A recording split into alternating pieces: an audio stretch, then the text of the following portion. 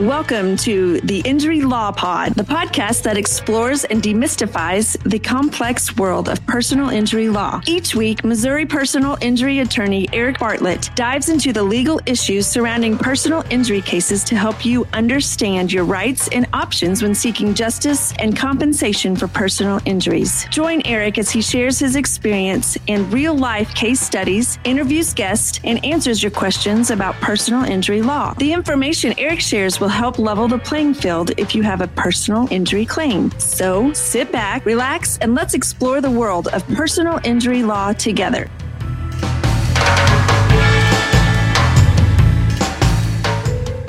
Welcome back to another episode of the Injury Law Pod. I am your host, Eric Bartlett, 27-year personal injury lawyer. And here we are working to simplify and demystify the personal injury world. So if you've had a claim or have a claim of some sort, hopefully you find this podcast and it helps you. And unfortunately, I ran out of contacts. I had to wear my glasses. So if you're watching this online, you're going to have a glare sometimes on my glasses. But this is how it goes. And I'm sure we'll make it through. So we've covered in previous episodes, we're doing the anatomy of a car accident injury claim. We've covered before the accident ever happens. Maybe you find yourself coming across this podcast by happenstance and you're able to take a look, find out everything you should be doing just in case you're ever in some kind of an accident. Again, if you're on the roadways, unfortunately, there's a high likelihood at some point in your lifetime, you're going to find yourself in an accident. Then we talked about the accident itself, things to know and keep in mind and act on when that happens. Just after the accident, what needs to happen to make sure that if you are injured and you're going to have a claim against another driver, that everything is being done to preserve evidence and not make any missteps on the claims process. And now on this episode, we're going to talk about the insurance claims process itself. So on the last episode, talked about when you make your contact with the auto insurance company, you are in the danger zone. And I can't emphasize that enough. And so in this episode, everything we're dealing with, everything we're talking about is absolutely in the danger zone. You are right now dealing with the insurance company, trying to get some kind of resolution to your injury claim. And you can make many missteps and you can dramatically affect the value of your claim at any given moment. So you're in the danger zone. You need to be careful. And I'd already warned you when you dealt with them initially, you don't give them a recorded statement because they're going to use that against you at some point. There's no question. You know, it might be a situation where everything absolutely points to the other driver's fault. And yet they asked you some questions about your speed, your distance from the other driver's speed, things that you may or may not have seen. And if they recorded that, they're going to bring it back up at a time when it's most beneficial to them to point out that you could have done something different to avoid this accident. You have fault in this accident.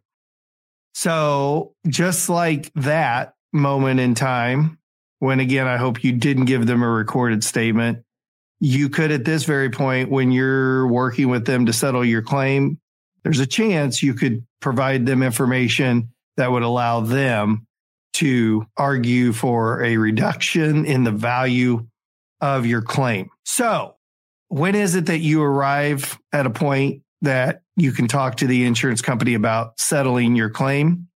Usually it's one of two scenarios. Either you've gotten to a point where you're done getting medical treatment, you're done missing work, you're done with the consequences of this accident and the injuries you sustained. And I guess the question is, right, like, when is that? Well, my advice is always going to be you don't rush it, because if you do settle, and once you settle, you're done. You're never going back to the insurance company again for money out of this accident. So you don't want to jump before you know what's at the bottom. So make sure you're taking your time. You know that you're done with medical treatment. You know that you're done missing work. You know that you're out of pain, and you know that something's not going to come back up. Now, maybe that's not your situation. Maybe you've got some kind of a permanent injury and you're now months, maybe years down the road, and you are still having issues out of this.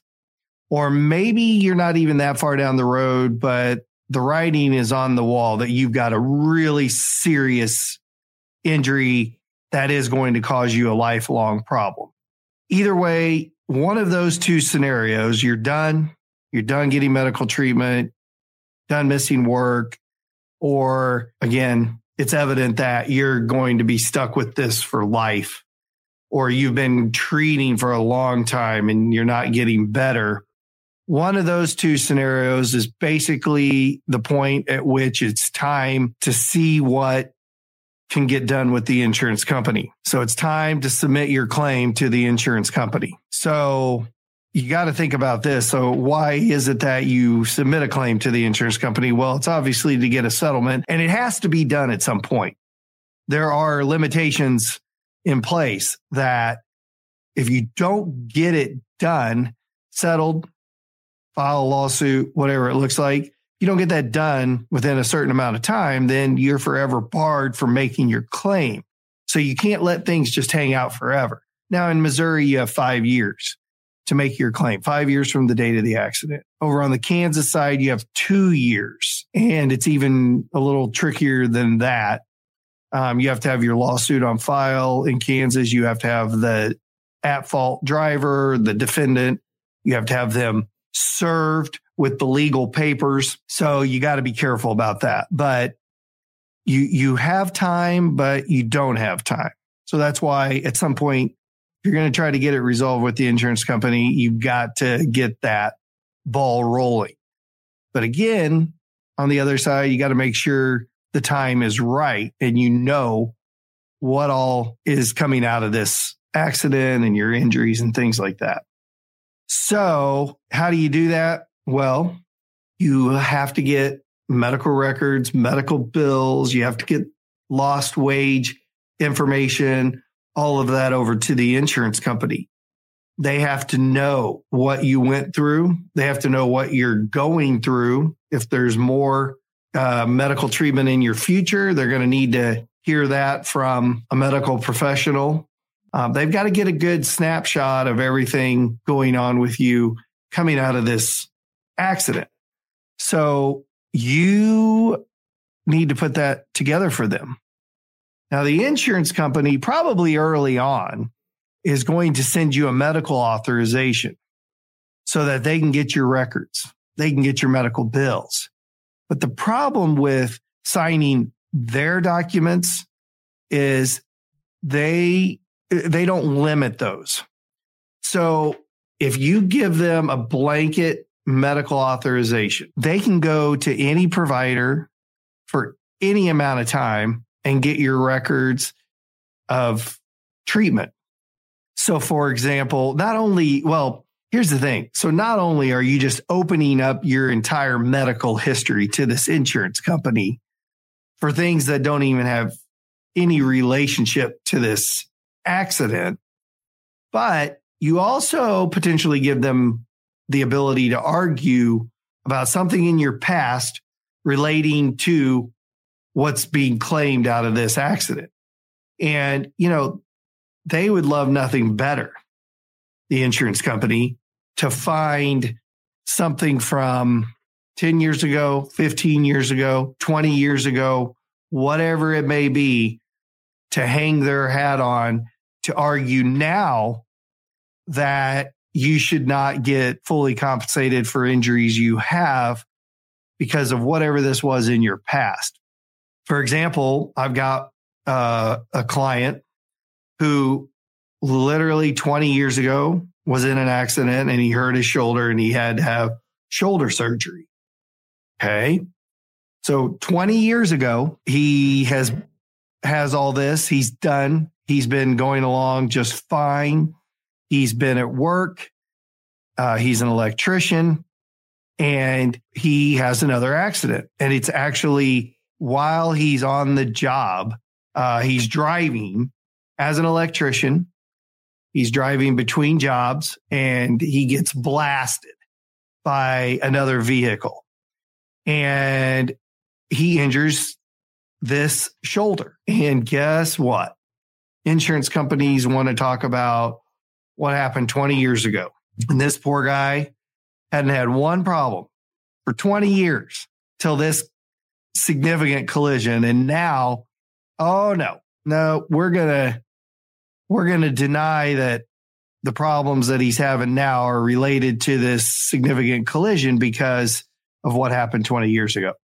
So if you sign their authorization, you open up your world to this insurance company and you give them every opportunity to mess with you, mess with your claim, deny the claim, significantly reduce the value of the claim, whatever it may be. And you don't have to give them an authorization. You can provide them with the medical yourself. You just have to go get the records and the bills and those things. And you got to know what kind of billing they want to have. You can't send them the billing that you get in the mail that shows some outstanding balance. They want to see the billing that was generated by the hospital or by the doctor, by the physical therapist, by the imaging place with codes, diagnostic codes. Those codes show what the treatment, what the procedure was, and then insurance companies can figure out if this is related to the type of injury that you're claiming happened. So you've got to get them the right kind of information in the first place. And again, you're going to want to do that on your own and not through a blanket authorization from them. You also, again, you can't just tell an insurance company, right? Hey, I missed 2 weeks of work. That's not going to fly. You're going to have to get some kind of verification from your employer that you missed that work. You're going to need to show the insurance company, this is really what I make an hour. So when I say that I missed 40 hours of work or 80 hours of work, 120 hours of work, get the idea. This is what that looks like when you do the math. And, you also got to know things like, what if the auto insurance company comes back, or what if you have it in your head that, well, I used sick leave, so I actually didn't miss any money out of this. I was off for 2 weeks, but I have sick leave, so I got paid. But can you make a claim for lost wages? Yes, you can, because you used a benefit that you have through your employer because of somebody else's fault.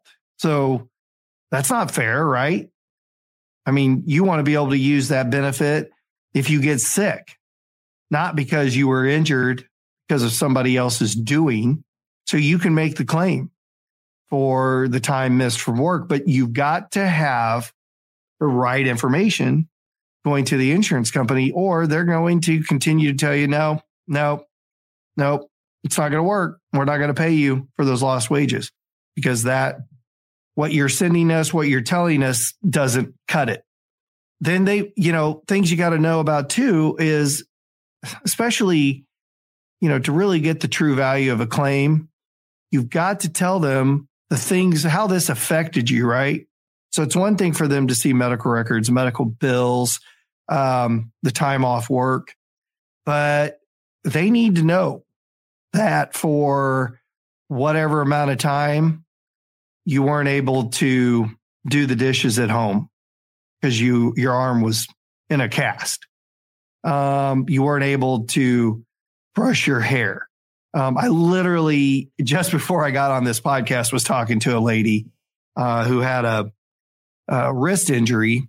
And, she said, yeah, I haven't been able to bow hunt. Okay, well, bow hunting's not for everybody, but for her, it's something she really likes to do. And she had an injured wrist and couldn't do it. And she is the one that just gave me the idea about brushing hair, because she said, I haven't been able to brush my daughter's hair. I haven't been able to brush my own hair. So it's just those little things like that, right? How does an injury affect you daily? Because at the end of the day, that's where the value is. I mean, that is the true harm and the true loss that comes out of an injury. And if you don't communicate that well, that is going to mean you're leaving money on the table, because the insurance company, the only thing they understand, they of course don't give a flip about you and what you've gone through, but they do understand what you're going to put out there if it gets to the next level, if it gets to a lawsuit, what you're going to be saying in a deposition, what you're going to be telling a jury during a trial, what they're going to hear from you as to what and how this injury affected your daily living. And even more importantly is if it's still affecting you. Again, a permanent injury is truly what drives the bigger value on an insurance injury claim. And God forbid you find yourself in that situation with that kind of a serious injury, but those are the ones that we get a lot of money for people. When, just imagine, right? Somebody's in a wheelchair now, or again, somebody died and there's a family left behind. Those are the tough ones. And those are the ones that carry a large economic value in the injury claim process. So if you go backwards from there, from that most significant injury, you got to look at, there's obviously a large spectrum, but a broken arm that had to be surgically repaired, that's kind of a big deal. That's going to affect a lot of things in everyday life for somebody. Back pain, there's nothing worse than back pain. I personally have experienced back pain on multiple occasions. It's debilitating. And if you experience back pain out of an accident, that's an injury, that could wreck your life. And it's usually something that doesn't want to go away or can flare up multiple times. And so these are the things that when you're submitting a claim to an insurance company, you really got to communicate that well and make sure they know all of the issues you've had. So, you got to look at, why is it that going on your own to try to resolve this with an insurance company is not a great idea? Okay, so there is a reason I have a job. And that reason, and there's a reason, by the way, you see a lot of personal injury lawyers out there, right? I think I may have talked about that on a prior episode. There's a lot of personal injury lawyers, which tells you this: there's a lot of accidents happening. I know we hear a lot about too many injury lawyers, too many frivolous lawsuits and all that stuff. But at the end of the day, there's too many accidents. There are accidents every day. It's unbelievable. How many car accidents, how many work injuries, how many people fall over dangerous conditions, you name it. There's just so many different ways people get hurt. And it's because of the negligence of somebody else. That's obviously what we're dealing with. And there's just a ton of those types of accidents.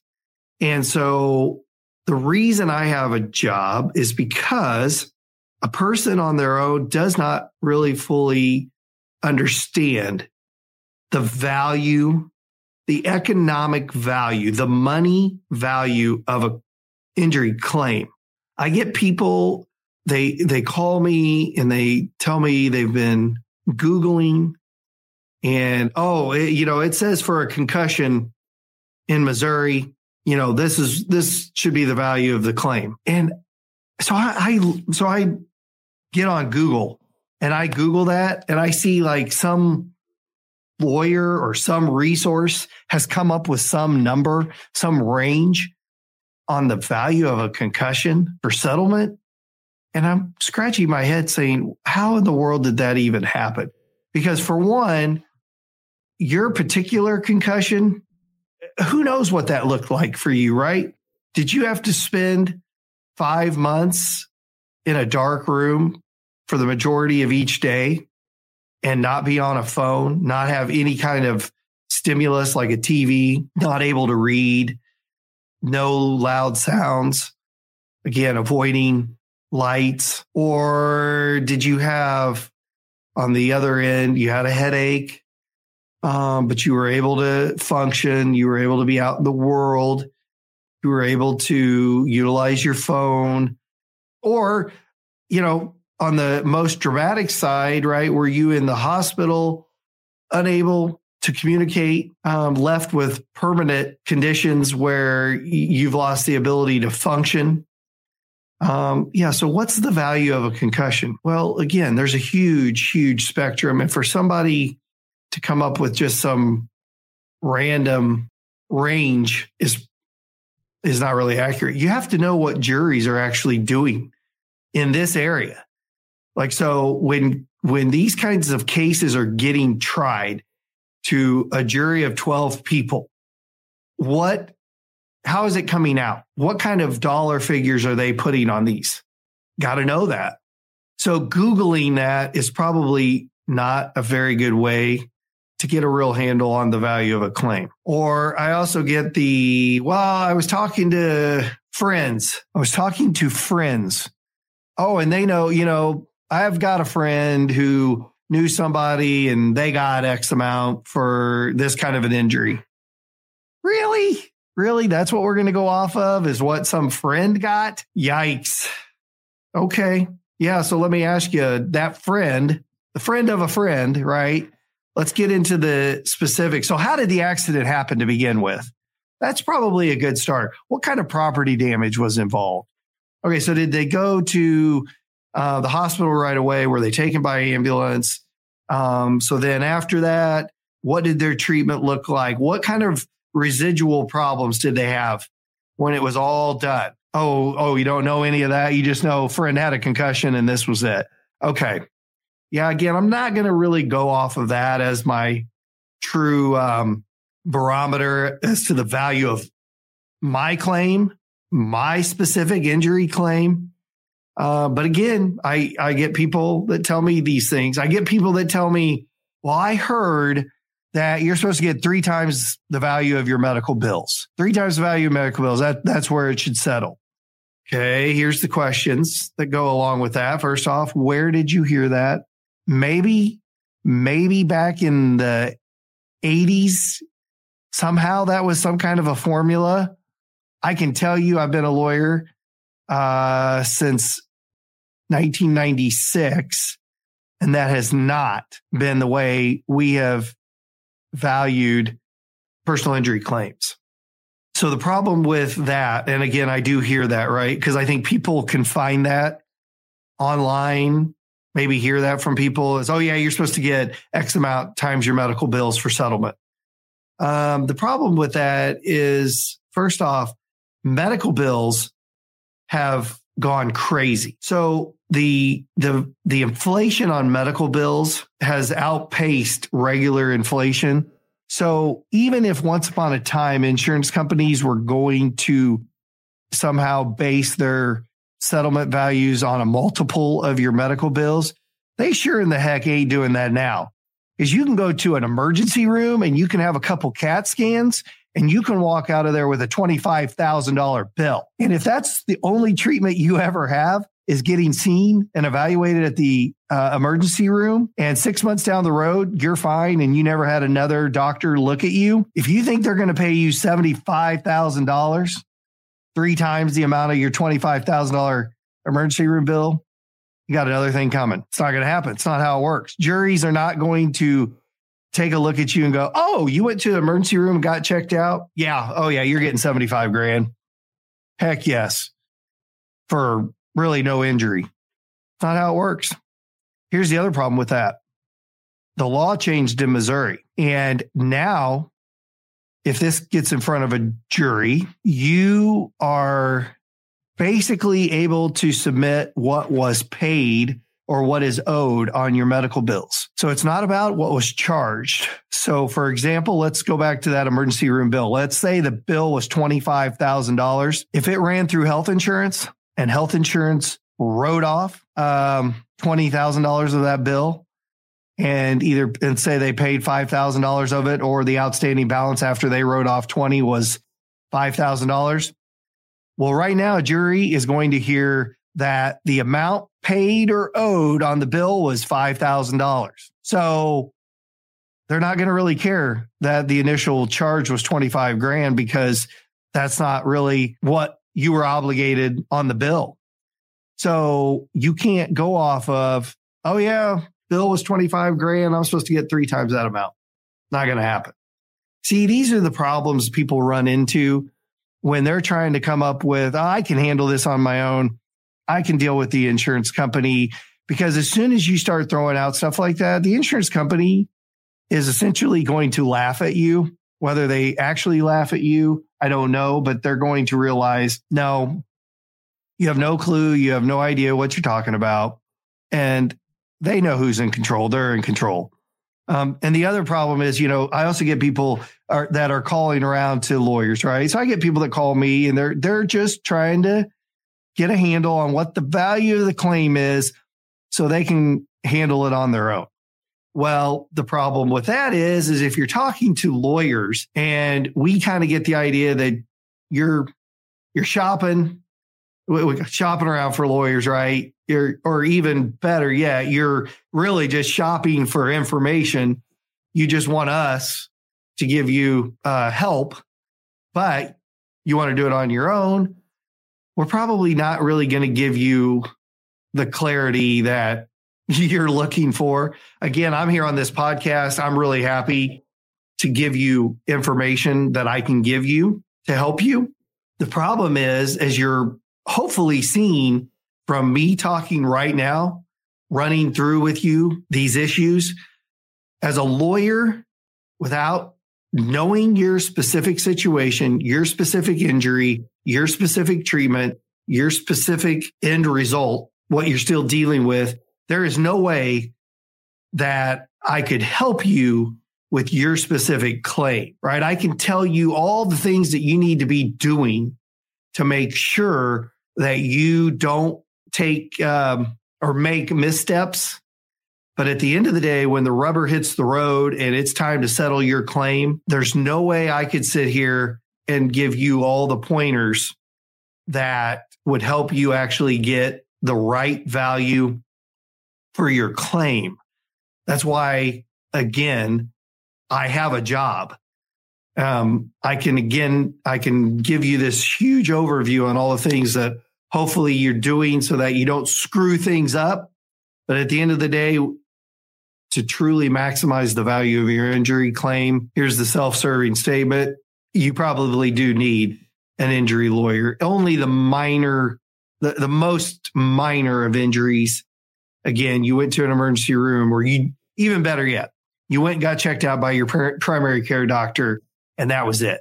You never had another visit, another treatment. It's been 6 months. Clearly, you're fine. This was not a huge event in your life. You didn't miss any work.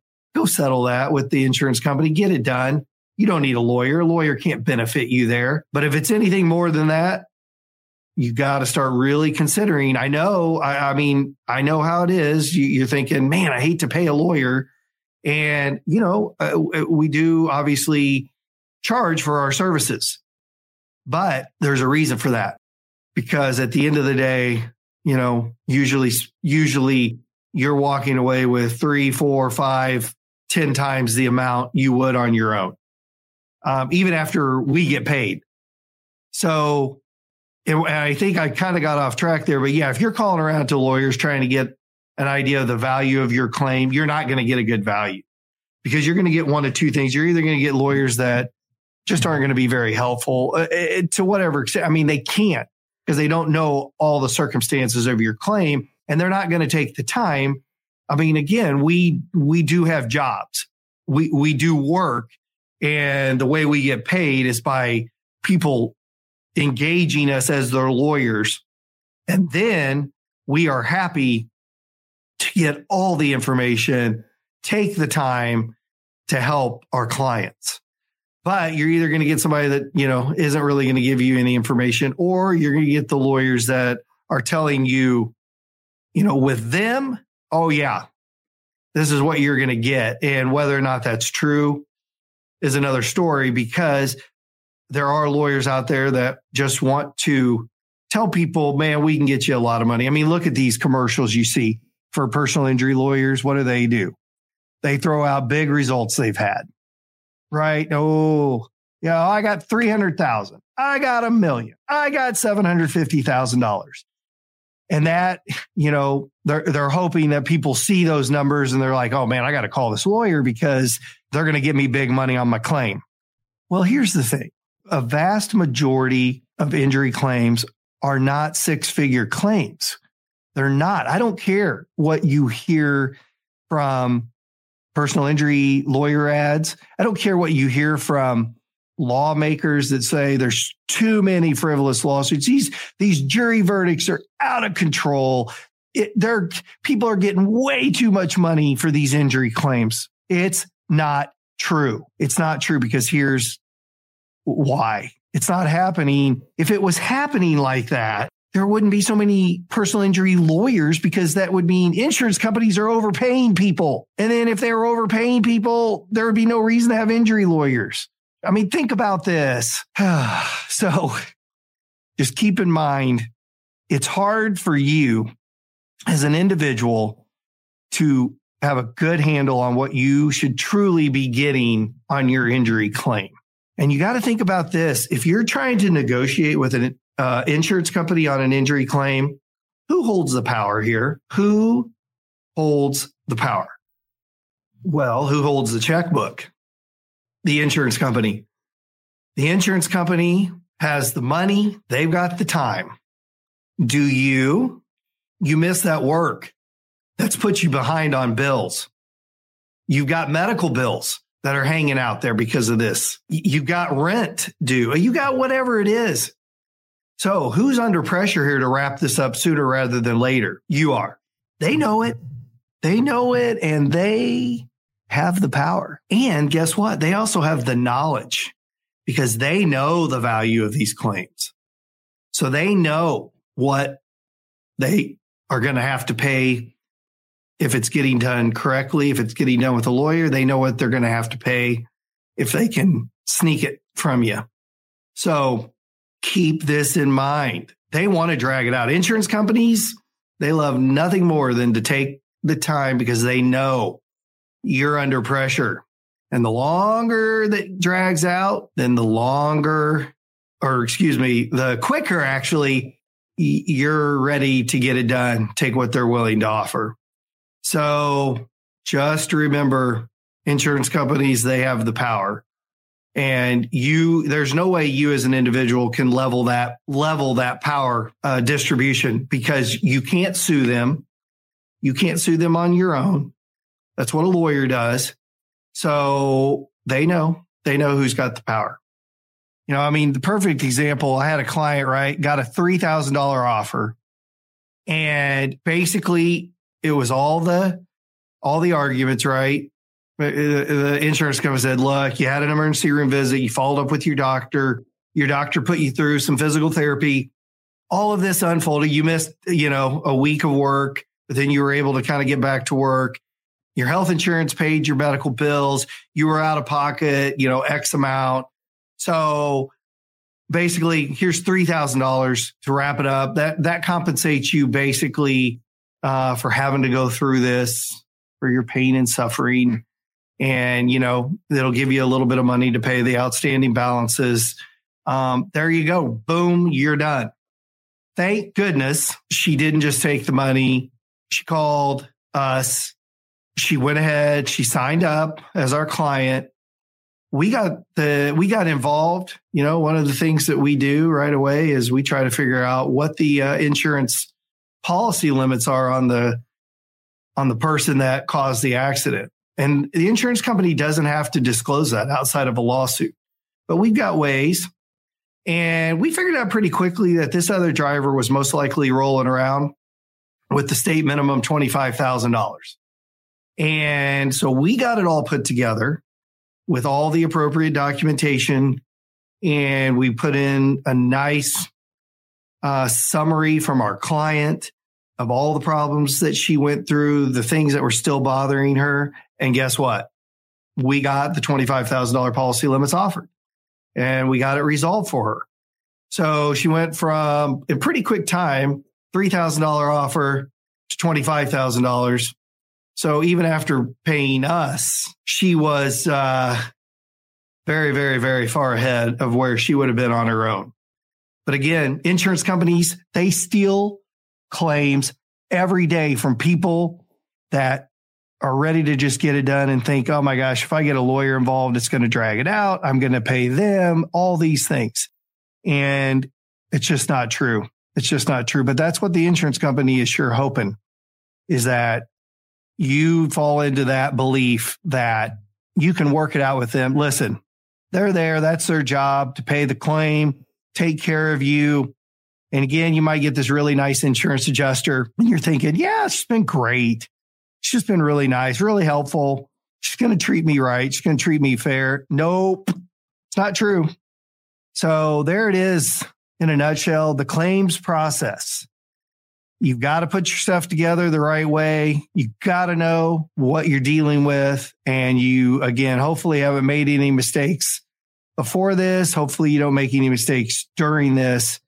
And on the next episode, we're going to talk about what happens if you don't get it settled out of court, right? What does that even mean? Well, we'll talk about it on the next one. So thanks for joining. I hope you found this helpful, and I'll see you on the next episode of the Injury Law Pod.